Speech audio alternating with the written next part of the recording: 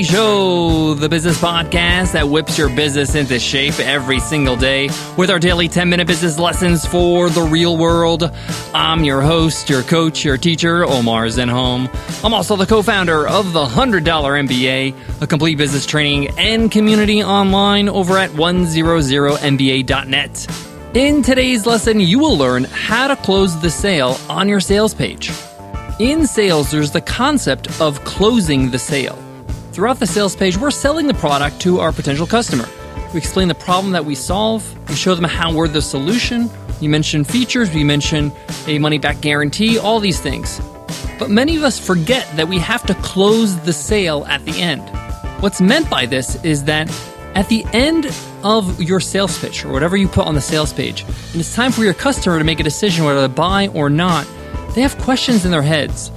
They have objections.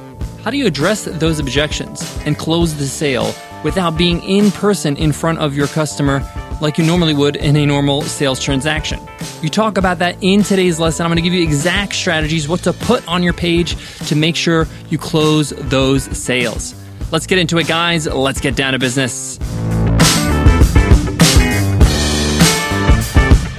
Today's episode of the $100 MBA Show is sponsored by SumoMe.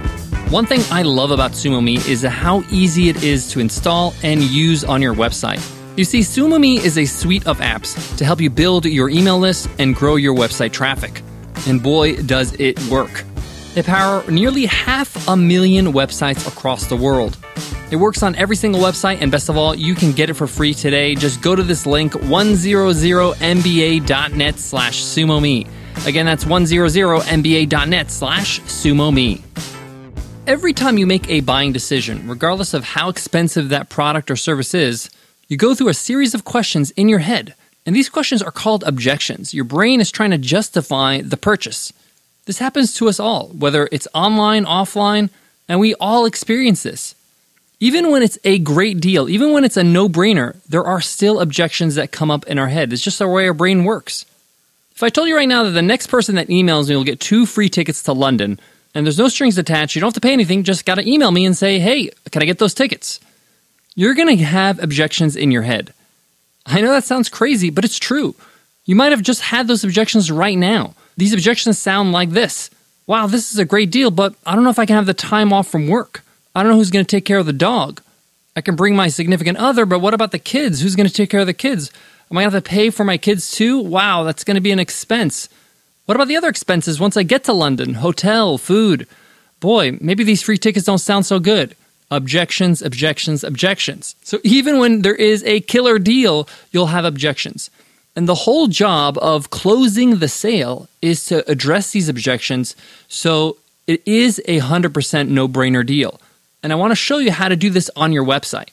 So somewhere towards the end of your sales page, people are starting to make the decision if they want to buy. If you have a pricing page, that's usually the place too. When they check out the price and they evaluate, is this worth my money? And the objections start to crawl up.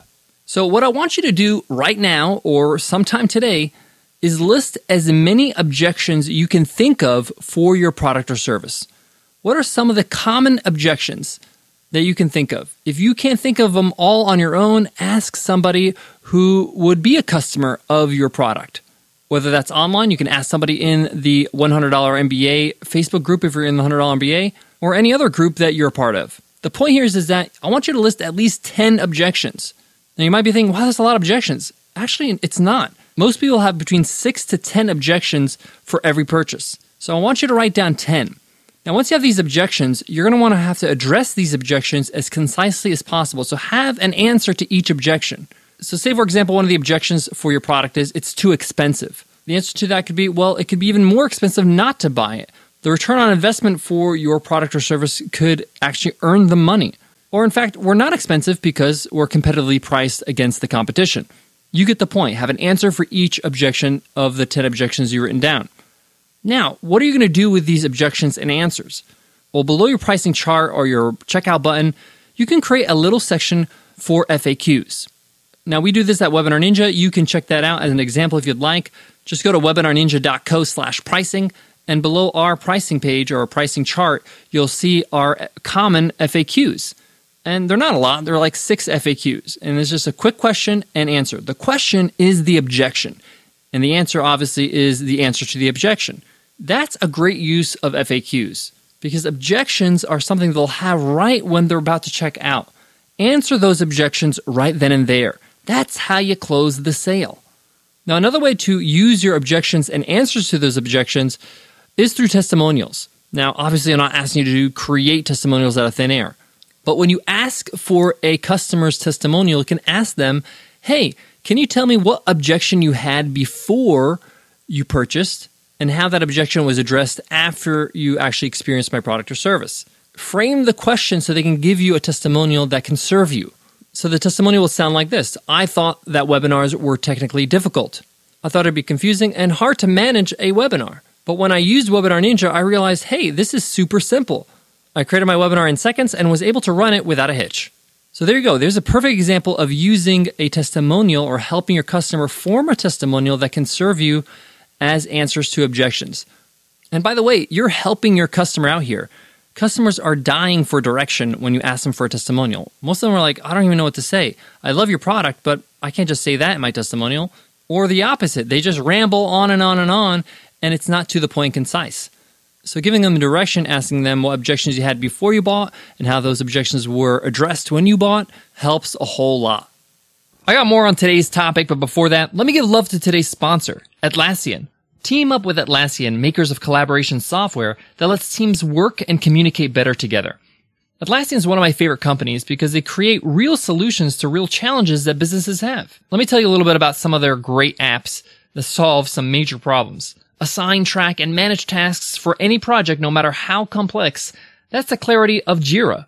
Create and share content, organize results, and bring team members together and up to speed. That's the flexibility of Confluence. Instant message or video chat with your team from any device. That's the freedom of HipChat. Test, review, and manage code in real time. That's the power of Bitbucket. Best of all, Atlassian's products are easy to use. I love how clean and simple they make their software. Visit Atlassian.com and see how Jira, Confluence, HipChat, and Bitbucket can give your team everything you need to organize, discuss, and complete shared work. Atlassian.com, helping teams everywhere team up to create what's next. Guys, I know that many people feel uncomfortable with sales, but I want you to reframe the discussion in your head. And the reason why I'm doing this lesson, how to close the sale on your website, is to remind you that sales is a discussion. And sometimes we don't give a good argument. We don't actually give enough information to our audience to make the right decision. They have questions in their head, and it's your job to answer them. And by closing the sale on your website, by answering the questions in their head, they actually feel like, hey, this person, this business really gets me.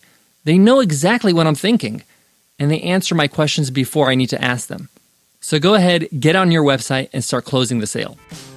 All right, guys, that wraps up today's lesson. I hope you loved it. I hope you enjoyed it. I sure loved teaching it. I really did want to address this issue because I think it could really help a lot of people increase their conversions. So give it a try and let me know how it goes. Just email us at support@businessrepublic.net. I would love to hear how some of the things that you try on the show works out for your business.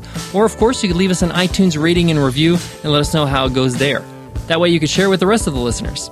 All right, guys, that's it for me today. But before I go, I want to leave you with this. Your website, especially your sales pages, pricing pages, these things, these take time. You have to tweak them, you have to change them, you have to adjust them, you have to test them. So by adding these objections and the answers to these objections in FAQ form or testimonial form, you really add value to your website and you get to see what works and what doesn't. All right, guys, I hope that helps. I hope to see you in tomorrow's episode, Free Ride Friday. I'll see you then. Take care.